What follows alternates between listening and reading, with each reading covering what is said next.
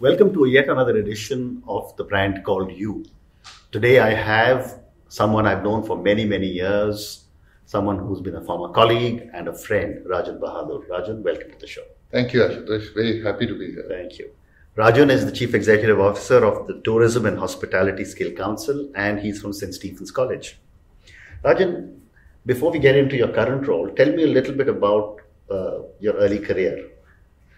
Well, it's been an interesting ride across Ashutosh. I started my career really selling matchboxes on Churchgate in Bombay. Wow. For a company called Vimco, the Swedish match company. That's where I started selling actually 6 dozen matchboxes from pawn shop to pawn shop. Graduated from there, joined ITC, was part of the agribusiness division, launched the Sundrop oil. Great learning, great challenges because we were new into the field. We did not know what oil is all about. Correct. And actually went and mapped the city of Bombay, then West, and then so on and so forth. Moved on from there into American Express and started working for them, first as the sales head in the flagship part here in Delhi. Then 3 years later, internal job post, moved to Calcutta. One of the biggest challenges there was to handle the union. We were under the banking license at that point of time, so we had a very strong militant union. So that was great and tremendous learning there. Moved from there to the Oberoi hotels. I've basically been sales marketing guy. Met up with Mr. Oberoi. I thought he had a problem with one of our cards. Actually offered me a job. Started working for the Oberois. Created a national sales team there. Never looked back from there. Went back to American Express as a director. From there moved on to Starwood Hotels. Was part of the initial team which got in Starwood into South Asia. And then Care was my last assignment until that year. Fantastic. So let's talk about the Tourism and Hospitality Skill Council. What is the scope of work that you do? Okay, so the Tourism and Hospitality Skill Council came into existence about 5 years ago. It's a NGO. Basically, it's a bridge between the government, the industry associations, our training partners, and the youth and the students. We basically have a separate governing council, which has all the stalwarts from the hospitality and tourism industry. It's headed on the management side by me, the CEO, full-time CEO, and I'm also the secretary of the governing council. Okay.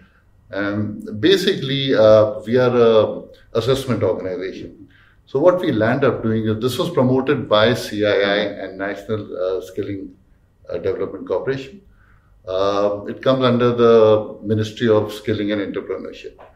So basically what it does is that we make curriculums which are government approved. These curriculums are then introduced into institutes, both private and government run. Okay. And then we have trained the trainers who actually train people to then run these curriculums. And once the youth go through this diploma or this curriculum, then we assess them. So we are also an assessment body, and we certify them with a Government of India certification. Oh, wow. In this whole process, there is a whole lot of stuff of apprenticeships and jobs. I think one of the biggest challenge, which we don't want to have on our hands, is educated youth or skilled youth who are not employed. So I think this whole circle of apprenticeship and then getting them into employment is the entire circle. Wonderful. So, you have spent most of your life in tourism, with American Express, with Oberoi, Starwood, Lebua and Unison. And yet the top 5 challenges tourism faces in India are infrastructure, human resources, insufficient promotion and marketing, taxation and security. That's right. Right? That's right. Now, if you were Minister of Tourism, what are the changes you would make to, we keep talking of India having huge potential, but I've been hearing this for 40 years. Right. So firstly, I wouldn't want to take the job ever, but yeah, I think you're absolutely right. India has a huge potential. And it is so diverse. You've got the mountains, you've got the beaches, you've got a whole lot of different cultures out here. So there is a lot of scope here. But I think if there was something for me to add on to this, there are a couple of things that I would definitely want to do. I would definitely want to ensure safety and security is very important. And I think one of the things that India takes a beating is in terms of people's perception about safety and security. And there have been genuine concerns. I think as an economy, as a country, as a government, lots has been done. But I think that awareness still needs to get created hugely. That's number one. Number two is in terms of manpower and skilling, and that's what we are actually involved with Tourism Hospitality Skill Council, because there's a huge gap between employable youth and skilled youth. Correct. There's a huge gap, and I think skilling is something across sectors, not just tourism and travel and tourism, hospitality, but across all sectors. And I think that needs to be done. The government is doing a lot, but I think a lot needs to be done with the industry partners taking a lead in that. The third, of course, is things like e-visa. I think that has already started happening. You can see a big upward trend there. But that is something that can really open up the doors for our country. The fourth and the last one is, of course, if as a minister, I would also engage a lot with other ministries. Okay. For example, there are other industries who need soft skills. We are already talking to the Ministry of Defense, Ministry of Civil Aviation, whether it is facility management, whether it is monitoring schools and their soft skills and so on. So on. I think there are a lot of. So if a lot of these ministries can start complementing each other, I think a lot can be there. Amazing. And skilling is something which is across the entire spectrum. Absolutely.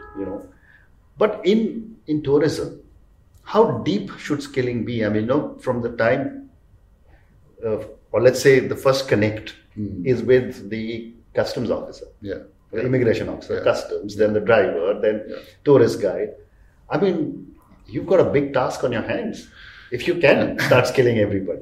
No, you're absolutely right. And that's where I see this as a great opportunity and a great game changer. Because we can keep saying there's a huge gap and nothing is happening, but I think it's a glass half full, half empty, and the half empty is actually space that we can work in.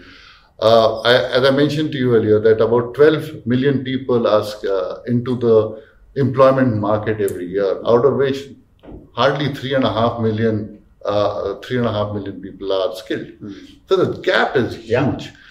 And the other thing is, of course, is the fact that you don't have youth sitting here in metros and large towns. You've got to have an outreach for it. You've got to reach out.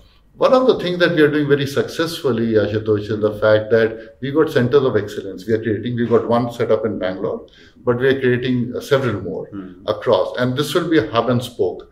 So you have the main center of excellence in a metro, and then you have outreaches into areas where you can not only meet up these youth, get them interested, start skilling them.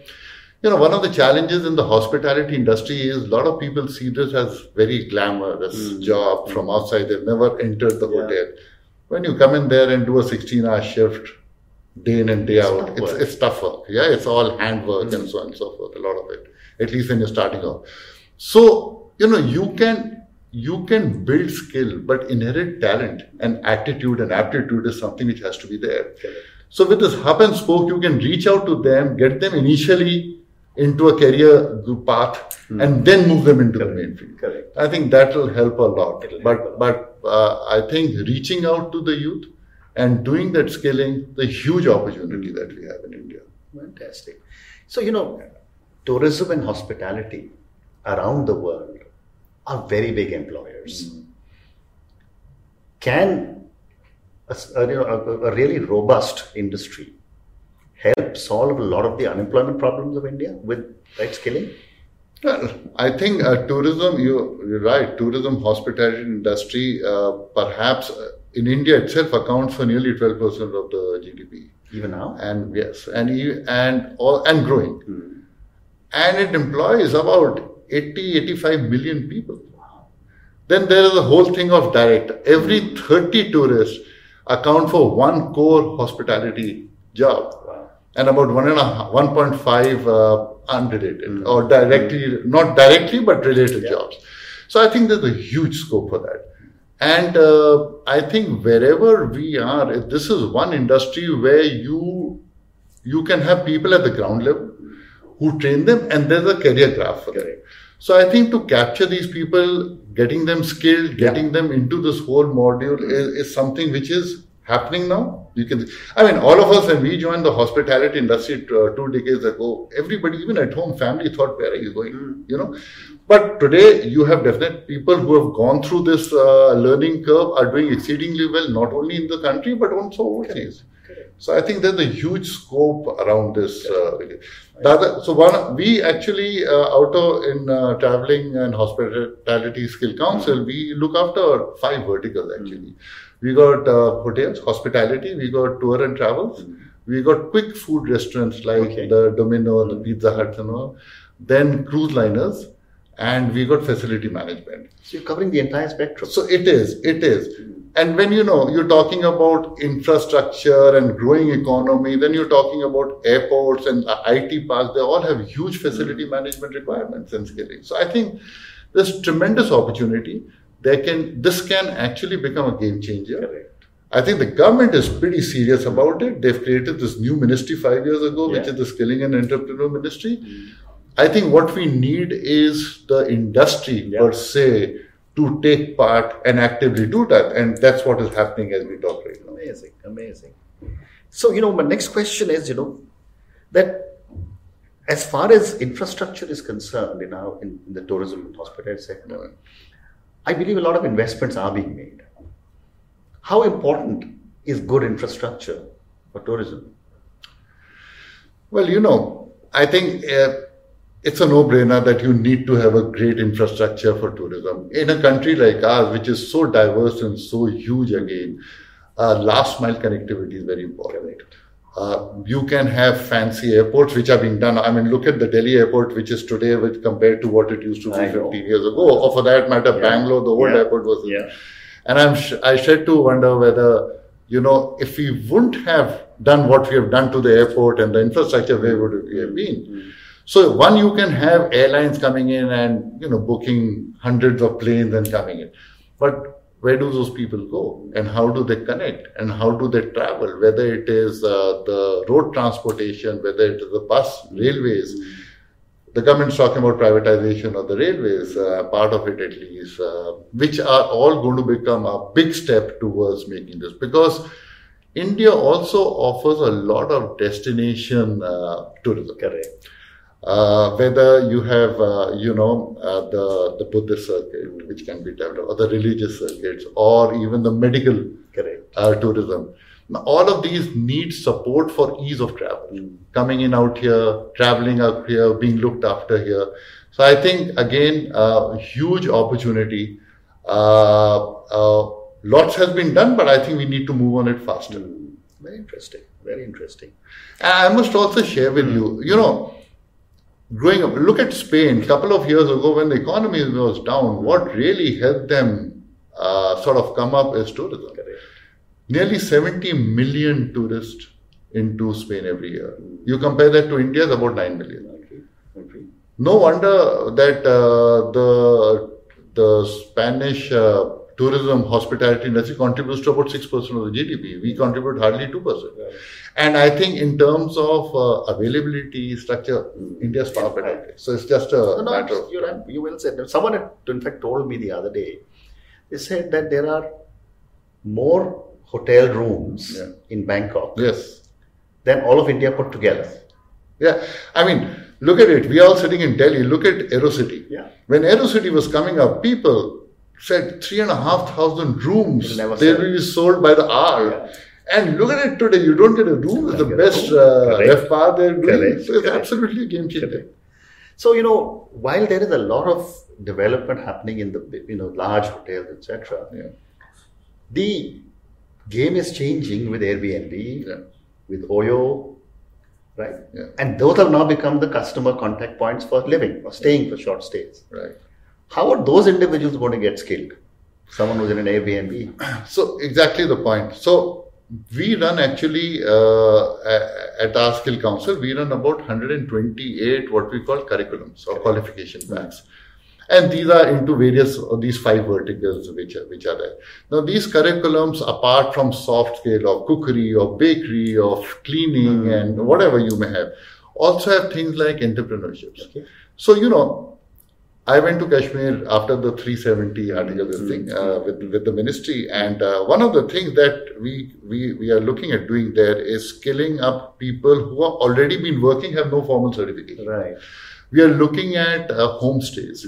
We are looking at people to become entrepreneurs in their own homes, letting out, and things like Airbnb, things like guest houses, things like houseboats in Kashmir. These are things which are trending. Correct. Also, I must say that, the whole hospitality scenario in India has changed. I mean, when we were young, we associated the Oberoi, the Taj, the ITC, large lobbies, big hotels. Today, if you see every city, see Bombay, see Delhi, see Bangalore, there are cities, sub-cities within cities. Correct. City centers are moved. Correct. And then what you want is where your place of work is. You want a nice, clean, efficient place to stay. And hence, smaller hotels, smaller chains, no-frill chain, homestays, where you get the local flavor, where you can understand the culture, Correct. have home food. Correct. I think these are disruptives in a positive way, and I think they'll do very well. Fantastic. So now, question for you on the outbound travelers. You're skilling people to be able to give the best possible service to the millions of tourists who are coming into our country. Right. And yet, when we as Indians travel, we have this reputation of being the ugly Indian traveler. Absolutely. Is there any scope of skilling our travelers? I was reading a survey which was done by, I think, Expedia, which is the online portal. And they interviewed about 4,500 hoteliers globally. And Indians came out right at the bottom in terms of being loud, being fussy, being, they just don't be. And so one of the things that, you see, what happens is, a lot of corporate, a lot of multinationals have come into India and have got large chunks of people who are then traveling outside. A lot of them are first-time travelers. Yeah. As a travel company, when I was with American Express, I've had people coming and saying, "Dicky mein kitna saman aayega aircraft ke?" And I'm not making fun of it, but the fact of the matter is that it is the responsibility of the corporates to also train their own people when they're traveling. Correct. Having said that, I must say that, Indians, somewhere, you see your own metros out here, sparkling clean, run efficiently, the guys behave themselves, but the same person will come out and spit outside the metro station. Now, the same Indian will go and stand in a queue to check-in into a hotel in any overseas country, but here, more than 2 minutes is started. Yeah. So I think it's a matter of education, ethics, and also giving respect to others for what they are doing. I think dignity of labor, because whether the person is sweeping the floor in a hotel outside or is checking you in, they're doing a great job. Yeah. And I think we as Indians, it's not that we are not capable of. I think culturally there has been some sort of learning there. I think there's been a lot of improvement. A lot of improvement there, but I think there's much more to be done. A lot of soft skill required. So Rajan, one more question on tourism before I move to the next part. With the thousands of people you are training, etc., how are millennials changing the entire tourism and hospitality landscape? It's very interesting. One of my key learnings has been engaging with the millennials, because nearly 50% of the population in this country are millennials, and it will continue to be so. I think these are the guys who today are willing to try, willing to experiment. They have propensity to pay. They don't want to save for a rainy day. They want to spend it. They want to see the world. So I think in any industry, when you see, these are the people who are deal makers. These are the people who are trendsetters. These are the folks who are able to go out and get you your revenues. It's how you understand them. They may not be able to spend as much. Correct. But they are willing to spend 4 times in a year as opposed to once in a year.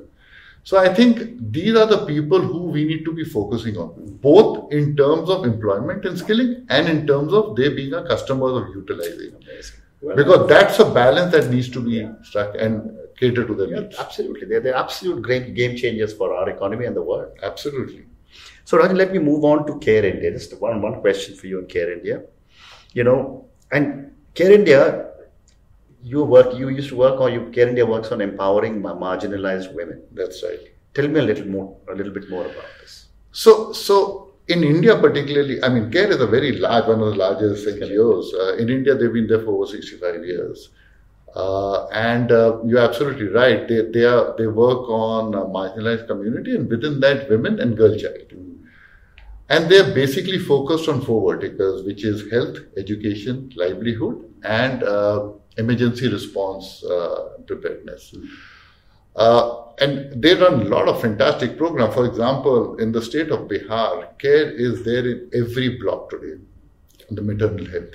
What started as a pilot project through the Bill Melinda Gates Foundation funding is there all over that place and several other places. In livelihoods, you see people empowering women, empowering girl child, self-help groups. I've myself seen women who never stepped out of the house. Today are going and negotiating bank rates, loans, and doing stuff. Amazing. Not only that, I think a skilled or educated woman has a 4 to 5x effect, positive effect within the family and community than a man. Yeah. And because they're able to influence a lot of people. I think one of the biggest, so what started as a game actually we started playing was in the villages we found that women actually did a lot of work, including agricultural, manual stuff. Men folks were sort of taking it. So we had the little cards, which are plastic cards, which had pictures of, sweeping the floor, feeding the kids, tilting the soil and all that. And we got the husband and wife and put these cards in the middle and said, start relating to what you do actually. And we realized that the women had a whole pack and the guy had. So the next stage was to get them to negotiate. Can you start sharing? And that helped men folk to understand and distribute work equally. I think that worked very well. Fantastic. Rajan, a few questions for you personally now. Over the years, and you had a very, very successful career, are there any people who've had a strong influence on you? And if yes, what have you learned from them?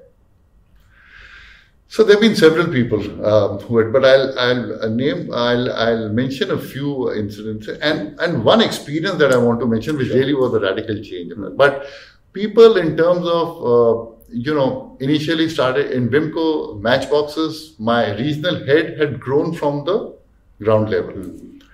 Grown to be in that position. A regional head for us as trainees was, the big lord. But what I really understood from him was that as long as your ground level, your brass roots are absolutely firm, you can tackle any problem, any situation. And I think that's very important. Often, a lot of people don't understand ground reality or very much removed from that. So whatever level you reach, touch with the ground reality with human beings is very important.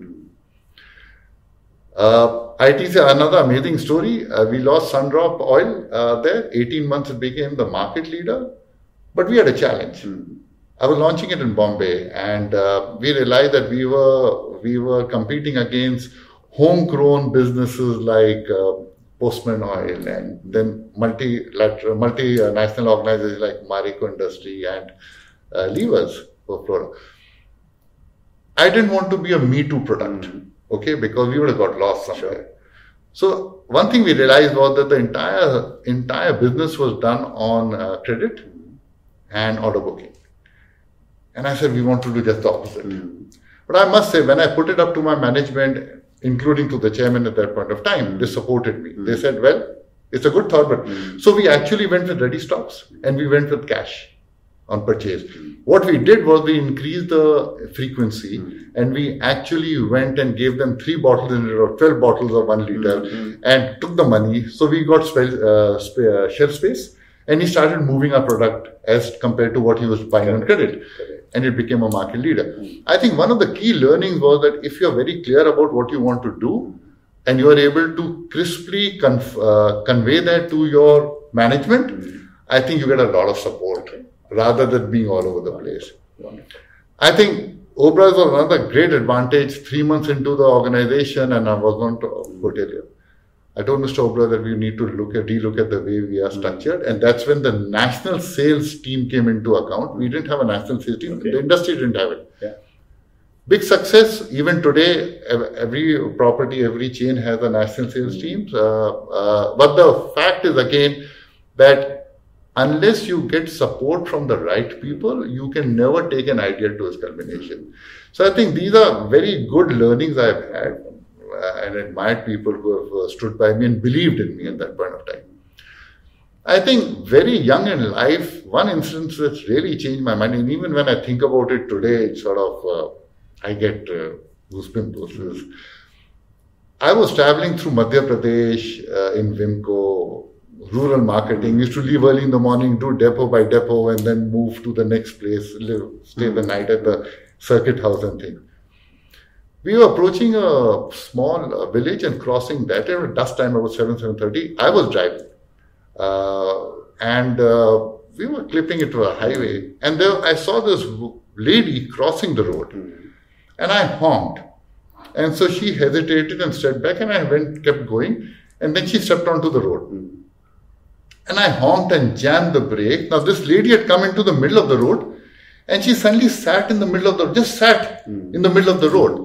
I, of course, jammed my brakes and got out of the car. I was a young blood. I was about 24, 25.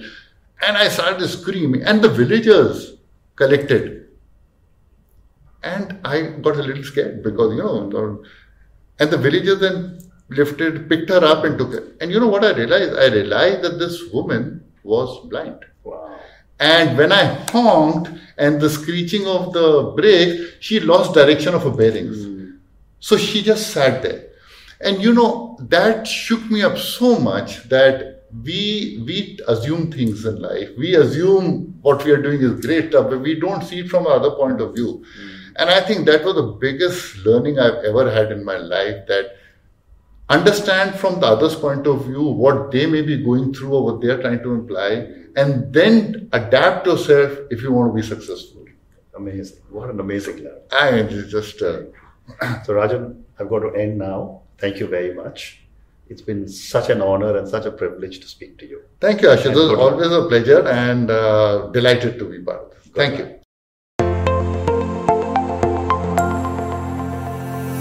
Thank you for listening to the Brand Called You podcast. Be sure to visit tbcy.in to join the conversation, access show notes, and discover fantastic bonus content. You can follow us on YouTube, Twitter, Facebook, and Instagram. Simply search for The Brand Called You. Thank you and see you next week.